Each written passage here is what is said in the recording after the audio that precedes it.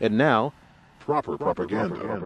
Watch it. Pull my mic back. You like that? Journalists with journalists too. We can strike back. Hardcore reporters with orders from headquarters. Behind enemy lines, sidestepping the borders. If you're just tuning in to Civic Cypher, I'm your host, Ramses Ja. He is Ramses Ja. I am Q Ward. She is Maggie B. Nolan. Yeah, we are Civic Cypher. Yeah, big shout out to Maggie B. Nolan. She put together a good show for us this week. A lot more to stick around for, so please do just that. We're going to talk a little bit more about kind of where we left off there, some police accountability, the value of police, and really what we think of, in terms of, we're going to be fair though. I'm sorry. You said police accountability and I just couldn't help it. I'm sorry. It's okay. This is the place for that. But we're going to be fair. We're going to be as fair as we know how to be. Oh man. But we're also going to look at how government institutions look at policing and kind of the disconnect between our lived reality. We're also going to talk about the origins of policing for our Way Black History Fact. For those that don't know, policing comes from slave times, as it turns out. So stick around for all that. But first and foremost, we're going to discuss how to become a better ally, BABA, Baba. And this is brought to you by Hip Hop Weekly magazine. And we're going to do a special one this week. We're going to shout out our listeners, you. We're going to name one listener in particular, but you listening to this show, you are becoming better allies by listening to the conversations that we're having. 2020 told us that we need to talk more. That's what we're doing. But what do you say? We don't do this for free. We do it for freedom, right? That's what Maggie tells us, right? But I think more importantly, we say at the end of the show's been growing, and it has been. And in order to really take advantage of all the opportunities, and if you feel inclined, you can support us in that growth fiscally. And I want to give an example here. This message came from a listener named Timothy Roper, who listens to us on Wool FM, Black Sheep Radio in Vermont. Black Sheep Radio, I love it. Wool FM, WOOL. Right. I love it. Yeah, so he wrote us a message, and he sent us $50, and we used that $50 to purchase something that we now have in the studio with us, man. So thank you, Timothy. We appreciate you, and you can do the same. But he sent a note with his donation. It says, I listen to your syndicated show on Wool in Vermont. I want to express my gratitude for all you share and the wisely measured way in which you share it. So we want to say thank you, Timothy.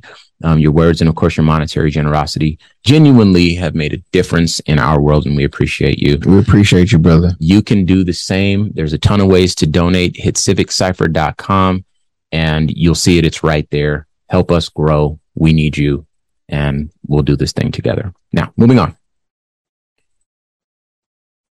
Why can't we live? And where is the real accountability? What a question. Right. That's one for the ages. So I wonder if we'd said that instead of Black Lives Matter, if they would have come up with a catchy slogan. They would have figured it out. And, in opposition to that one. They would have figured it out. Man, listen, we are not up against forces that are uninformed or unintelligent. These are people that are master manipulators. They know how to twist the narrative.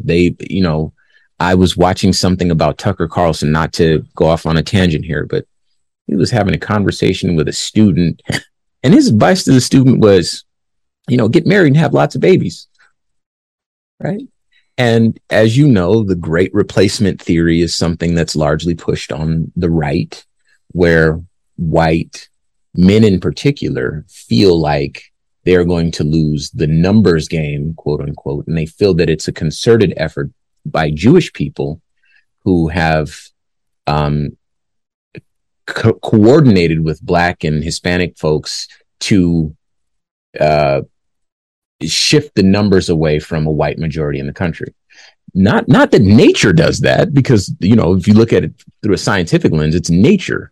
Maggie, I don't know if she can answer us because she doesn't have a mic. Did you get the email for the invitation to the Jewish minorities pilgrimage to erase white people a-thon? Like, I don't That's a firm no from Did Maggie. they send that to Civic Cipher at no? No, they didn't. I didn't get that either. It wasn't on the website. Did they? Yeah, so Did we get a pamphlet at the PO box? No. if they did, this would be the place where we would share it with people, right? I would have loved to have done a show live from that place, conference or trade show, or whatever you would call such a thing. It's. But you see what I mean?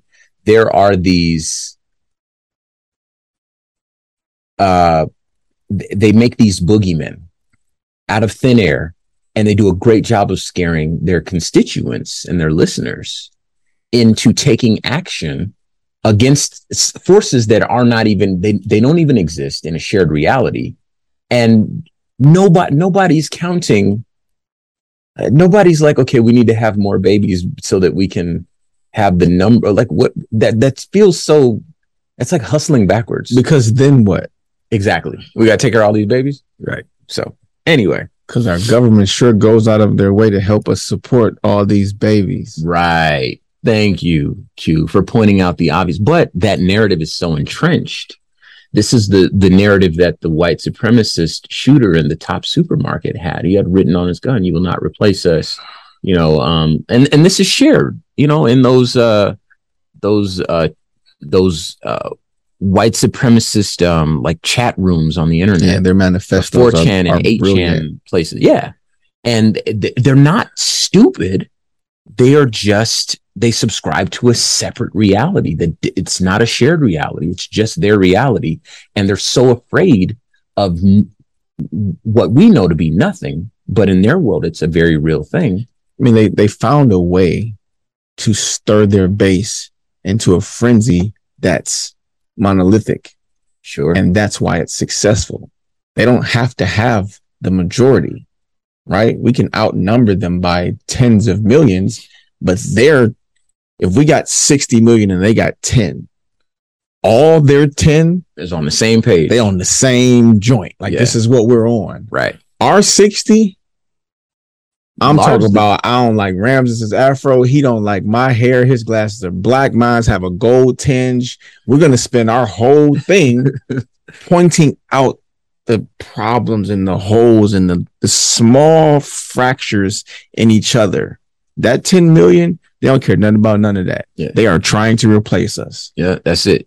That is their war cry. That fear worked for that small number of people, and they are united in that fear. So we are cannibalizing ourselves by tearing each other down and not supporting the same message, the same vision, the same anything. It is quite discouraging. What comes to mind when you say that is the way that we treated Bernie Sanders for the last election. But hang on, I have a whole another point to make. So to your point, it wouldn't matter if we called a movement Black Lives Matter. It wouldn't matter if we called a slogan defund the police. They would figure out in their brilliance, I will admit that in their brilliance, they would figure out a way to challenge the narrative and the actual language, the war cry. They would figure it out. These are marketing professionals. I went to school for marketing, so I know, like, man, that's brilliant. A way to counter a statement, a movement, or whatever. And then because they are monolithic in their focus and in their efforts, they can exist and really do some damage to a movement or a moment. Now, let's actually look into what we're trying to look into here for this topic. All right. So our first set of notes comes from the Washington Post. All right. During his presidency, the Trump administration abandoned a proven way to reduce police violence. All right. Pattern or practice investigators are considering one of the best ways to rein in and reform dysfunctional departments. Congress created the authority for these federal investigations, formerly known as 34 USC 12601, in the aftermath of the vicious beating of Rodney King by LAPD officers. Now, the pattern or practice investigations, civil, not criminal investigations aimed at systemic problems, not individual officers, allow the federal government to sue any law enforcement entity that engages in a pattern or practice of conduct that deprives a person's rights, privileges, or immunities secured by or protected by the Constitution or laws of the United States. The government cannot sue for money, but it can sue for what's called equitable and declaratory relief, which is an order from a judge that police agencies have to enact specific reforms. Most cases don't go to trial. Once the federal government has uncovered specific and multiple constitutional violations, the police department will often begin negotiating rather than defend its practices in court.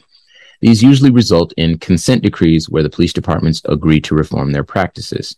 Now, the Trump administration abandoned this provision that minimized might not be the right word, but reduced police violence. Okay? And it can't be intelligently argued that they did that for any other reason than to allow these agencies to operate the way that they do with impunity. That's it. Right? So if it was just Donald Trump, you listening might think, well, yeah, of course, that's Trump. That's what he does. That's what he stands for. That's what his base wants, that because his base, United States of America, his base isn't affected by not the police. Just Orange Man. So watch this. And this is why we're talking about this week, because our producer, Maggie, pointed out to us that President Biden, our current sitting president of the United States of America, as of you're listening to our voice, he was set to make an announcement in support of allocating more funds for the police and hiring more officers, right? And that announcement was overshadowed because he got COVID right at the same time. So it ended up kind of getting put out by the White House, but he didn't get to say it because he was not allowed to be in front of folks on cameras or whatever his situation was. But he was set to do that. So I'll read this. This one also comes from the Washington Post. Biden makes his midterm message clear. Fund the police. All right. Republicans applauded the blunt proclamation. Activists mourned its deeper message. This comes via Legal Defense Fund's website. Response to Biden's proposal. On Thursday, President Biden revealed the Safer America Plan, which includes important support for community-led crime prevention and intervention, increased law enforcement accountability, sentencing reform, and gun violence abatement. Now, those key words in there sound like what it is that everyone's been working toward, right? Community policing, increased accountability, so forth and so on, right? But it fails to address, in fact, it exacerbates the existing problem, which is over policing. I want to take a moment right here because I had a conversation with a friend today. And he went to a grocery store. And he said a person walked into the grocery store and went to the fruit section of the grocery store, grabbed some fruit and started eating the fruit. Right?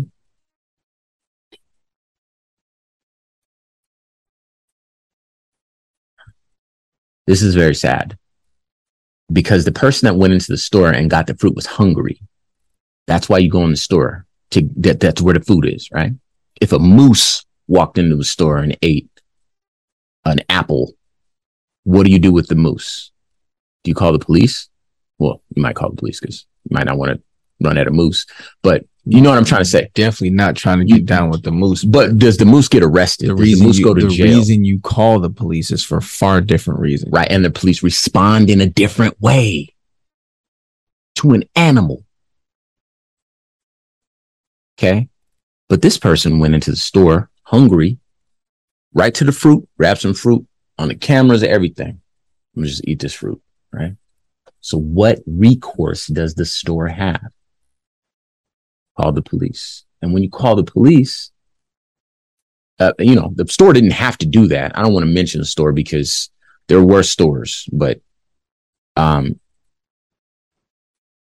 could ask the guy to pay for the fruit. Yeah, but my assumption is that I don't know the man's personal details. Remember, I'm hearing this from someone who witnessed it happen.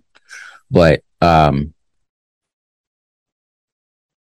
if you're a store manager, my assumption is that this will be a middle manager type of person that perhaps is based on this, where the location of the store and the population in that part of the city, this might have been someone who was not melanated. We'll say that. Doesn't mean you can't be compassionate and empathetic. Sure. Exactly. Just buy the person a piece of fruit. Right. But the thing is, this show exists to teach people what that looks like. The whole dollar that it might cost. But again, this show exists to teach people what that might look like. They may not know how to be compassionate because they may never have seen it. They may think, okay, what is the only thing I can do to keep my job, to address this? 5 pounds of bananas cost like $1.50. Okay, we know this. I'm just saying. We know this. So does the grocery store manager. Okay, but watch this. Again, if there are systems in place and you're trying your best to do your job and do right by everybody, you might think the only thing I can do is call the police. If you didn't grow up like us, that might be the only thing. That's the only tool that you have, because you might not know in your mind, if you don't have any melanin in your skin and you didn't grow up culturally adjacent to Black and brown people in the city, you might not know what it's like to be over policed in the first place. You might not have even heard any stories. You also might be underqualified to be a manager of a retailer. Okay, we can have that conversation too. That's a separate conversation, but you're not wrong. But just to finish, they call the police. The police come en masse. So by the time because you got to send SWAT, right. So by the time it's going down in produce, by the time my friend leaves the store, there's 7 police cars, something like that, tons of police officers for someone now seated at the front of the store for eating fruit in the store with no money and no intention to pay for it. Now, if you're like me and you live in this country, right now, food prices are high. Wages are down. You know what I mean? Like it's hard to keep a job. It's hard to keep rent, and so forth and so on. So hang on. We gotta get out of here. Let me finish. Let me finish what I'm saying. Oh, man. So if that's the only number that you can call and that's the way that they respond, if you send 7 police cars to respond to somebody eating fruit at a store, imagine how much money it takes to get that going, to get that endeavor. All those officers are there now for an hour writing incident reports, making sure there's backup, radio. These are resources that we pay for somebody eating fruit. Versus, what did you say? How much do them bananas cost? I bought 4 pounds of bananas yesterday for $1.41 or something like that. Okay. So do you think that maybe there is a ticketing system that might work a little bit better there? Or, but I'm not saying I have the answer, but I'm saying that rethinking what policing looks like. Even with the systems in place, let's find the guy. However, store manager, if anyone listening is a store manager, of course you cannot do this for every case because you have a family to support, you have bills, but buy the person the piece of fruit. Yeah, man. And if you see somebody, it's really, really like buy the person the piece of fruit. But listen, if you see somebody stealing food, no, you didn't. That's it. Simple. If somebody's stealing your bike out of your front yard, you run them down and you get your bike back. However that looks, you and that person got to work that out. That's fine. Well, there's nuance, right? If they're stealing cases of noodles and they're stealing stuff out of the aisles in the store, and they're a thief, then they should probably be dealt with like a thief. They should not be, things can go really wrong. However, if you're stealing food, well, let's not pretend that we don't live in a capitalist society. However, that's fair, right? If you steal our microphones, we can't just watch you do it because whatever your reasoning is, that's right? fair. You're hungry. I can just buy you a piece of fruit. Like the store manager can afford to buy that person and probably the next 10 people a piece of fruit, and wouldn't affect anything. It wouldn't affect anything. They throw that food away, right? And there's accountability for loss in retail as well. Yeah, right. They kind of understand that. Most retailers going away from even having people at registers and letting everyone self check out, they're taking into account that some of those people are walking out of the store. Now, hang on. I don't want to get too far away from the police's role in this. Correct. Right. So we all live in the same country, in the same reality. Well, for the most part, same country. Okay, we live in the same country. Yeah, all right. Realities be okay. That's fair. But realities be different. I'm going to be fair in this moment. If something bad, if somebody walks into the studio right now and takes the microphones, what do? Either watch it happen or call the police. That's really what it is. So I'm not mad at the store manager. I mean, I'm from 7 Mile, so we can listen. You better say that, Q. I'm from Compton, California. We can get busy. but you know what I mean, right? You know what I mean. Call the police or watch it happen or both. And some people, they're not from 7 Mile. And they don't have that in them, and they shouldn't. I don't believe that is our nature as human beings. We cooperate. We are social creatures. We are programmed to get along with one another, and we are taught to behave in an opposite manner. And we're conditioned by society to behave in an opposite manner and to espouse greed and capitalism. Once again, forces that. Yeah. But over policing is a problem. So for Joe Biden to say we need to put 100,000 more officers on the streets, despite his coded language here, police accountability, et cetera, what you end up with is everybody showing up trying to do the job, right? He should be ashamed. So let me, I'm going to paint a picture. I'm going to paint a picture for our listeners. Okay. All right. I have a house, right? The outside of my house, I want to paint it yellow. Okay. I call a painter to come and paint the outside of my house yellow, right? Somehow, 7 painters end up showing up at my house, right? Now, they all have to justify being there because I'm the painter. This is a house. I'm here with yellow paint, right? So they all are going to want to get a piece of it. They're going to get involved to justify their existence. I know there's too many painters. So this is going to be a problem. And guess what? Each of them paints a little bit of the house. And then it's 7 different shades of yellow. And then my house is ugly. Right. So think about that when we talk about over policing. Right. And the fact is, we know that if you reallocate police resources the right way, in a way that addresses the problems, the source of the problems, daycare, you wouldn't make that connection, but sure enough, there's a connection between daycare and how accessible it is and crime rates in certain communities. That is a fact, right? Employment, social services. Thank you. These things. We can go on and on. And then you don't even need that many police. I'm not going to pretend like crime isn't always going to be with us, because there are bad people. They do exist in all colors.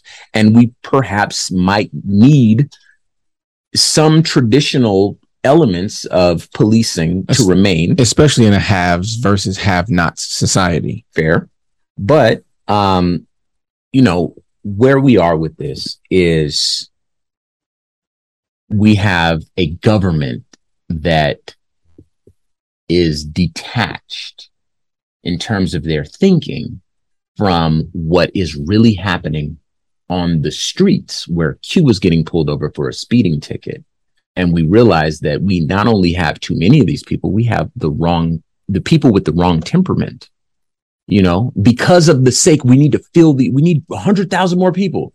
Okay, so what's the qualifications of those 100,000 more people? Are you going to get people that get mad when they write a ticket because that's the job that they chose to do? You know what I mean? And then you're going to give these people guns and have them make life and death decisions and then give them immunity from the consequences. And then we're under that boot. Okay, we need to really recognize the fact that there are 2 different Americas, one that the government is pandering to ensure that their base is fortified and that they get reelected, and the one that we live in. I'm glad you said that, because it's not ignorance. It's that. Yeah. So we have to move on now. So it's time for our Way Black History Fact. And fortunately, it's kind of in the same vein there. So today's Way Black History Fact comes from Hip Hop, or sponsored by Hip Hop Weekly magazine. It comes from the NAACP. We like the NAACP around there. Shout out to them for hooking us up with an award. It's somewhere in the studio. I lost it, but shout out to the NAACP for loving what we do here. We love y'all too. All right. The origins of modern day policing. All right. The origins of modern day policing can be traced back to the slave patrol. That word patrol is something that you should remember. We talked about this on the show before, but we're going to make this breathe a little bit for you. The earliest formal slave patrol was created in the Carolinas in the early 1700s with one mission. Dang, 1700. With one mission to establish a system of terror and squash slave uprisings with the capacity to pursue, apprehend, and return runaway slaves to their owners. Tactics included the use of excessive force to control and produce desired slave labor. All right. I want to take a moment here before I finish this reading. If you can do me a favor, you're listening intently to Q and I have this conversation. If you're in a position to make a note, I want you to write how to make a slave. Write it in your phone, write it somewhere. The author is Willie Lynch. I will say that it is contested. The authenticity of that writing is contested, whether or not it was a historical document or not. But the point is that regardless of whether it was a work of fiction or a work of nonfiction, it is a very potent and sobering reminder of the reality of this time in our country, 1700, we'll say. And, you know, this excessive force to control and produce desired slave labor, it'll make sense once you read that. Again, it's called How to Make a Slave, and the author is Willie Lynch. I want you to look that up. That's your homework. And that's another Baba for you for next week. Do that, and then we should probably include that for another way Black history fact. Anyway, we'll move on.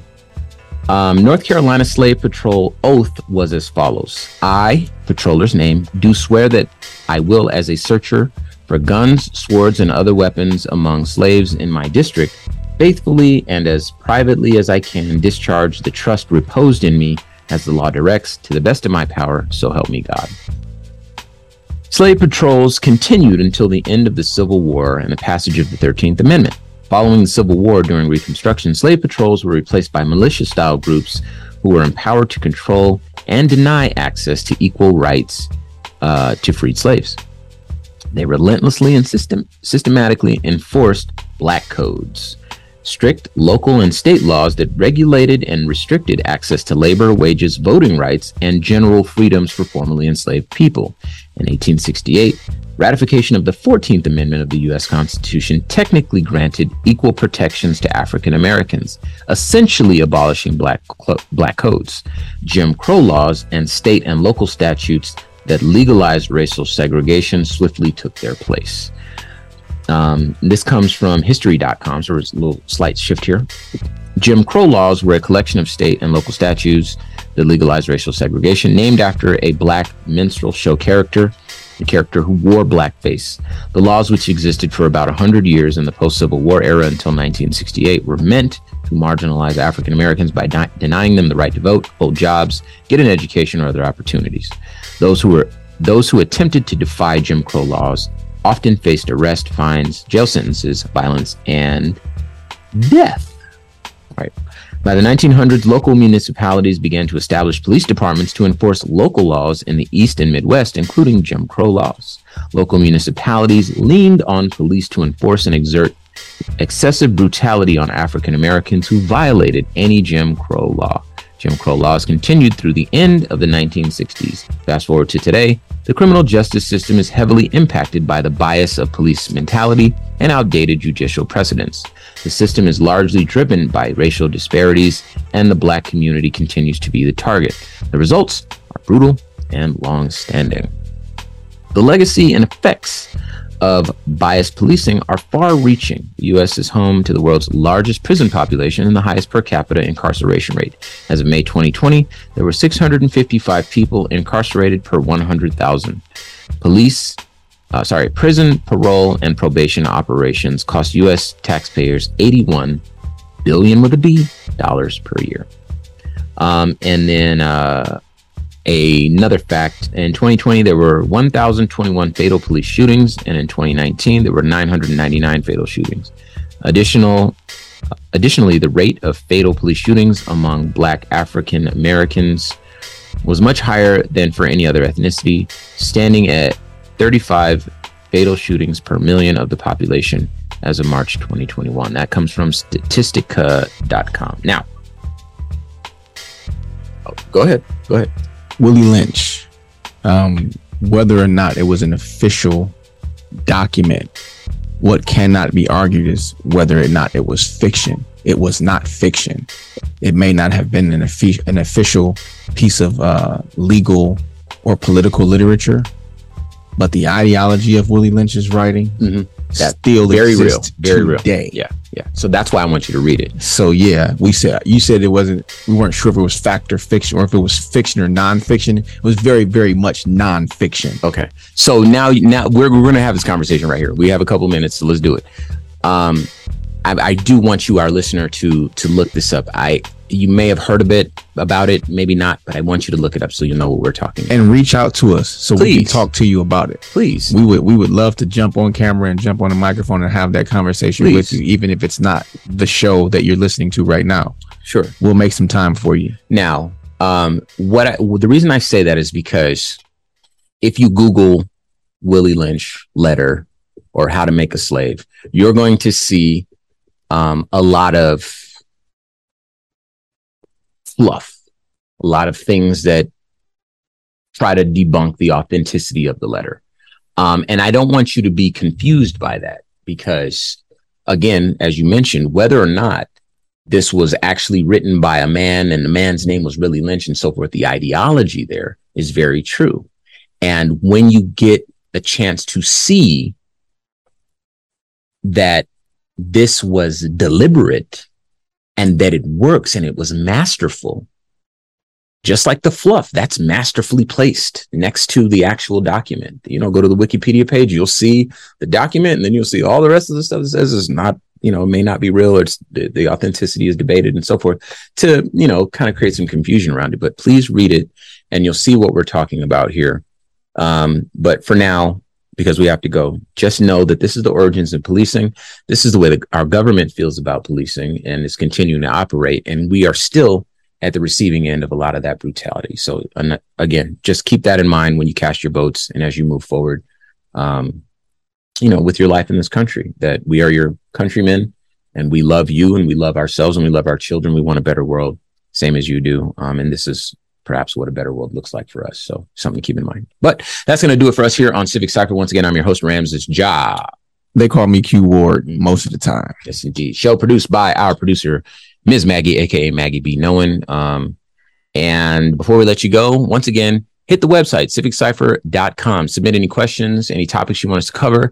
That donation thing, that goes a long way, man. Your $50 will make an impact, just like Timothy's $50 did. So will your $1. Your so will your $1. It have to be $50. I wish I could share all of the great stuff coming our way, but it only happens with your support, financially and otherwise. And be sure to follow us on all social media at Civic Cypher. Until next week, y'all. Peace. These brothers are fabulous. Dilated, showing you what rhyme travel is. Worlds is spittoon, from sunlight to moon. Busting off stage like gunfight saloons. Pull my mic back, you like that? Journalists, we're journalists too. We can strike back. Hardcore reporters with orders from headquarters. Behind enemy lines, sidestepping the borders. With press passes, we bring it to you as it happens. The streets love my crew for music and rapping. Street commander / beat expander, here to fight the slander with the proper propaganda. What's happening? You got a question, then ask it. The news is just a TV show, get past it. And this from a quiet wartime journalist. Headlines, wake up, refuse and resist.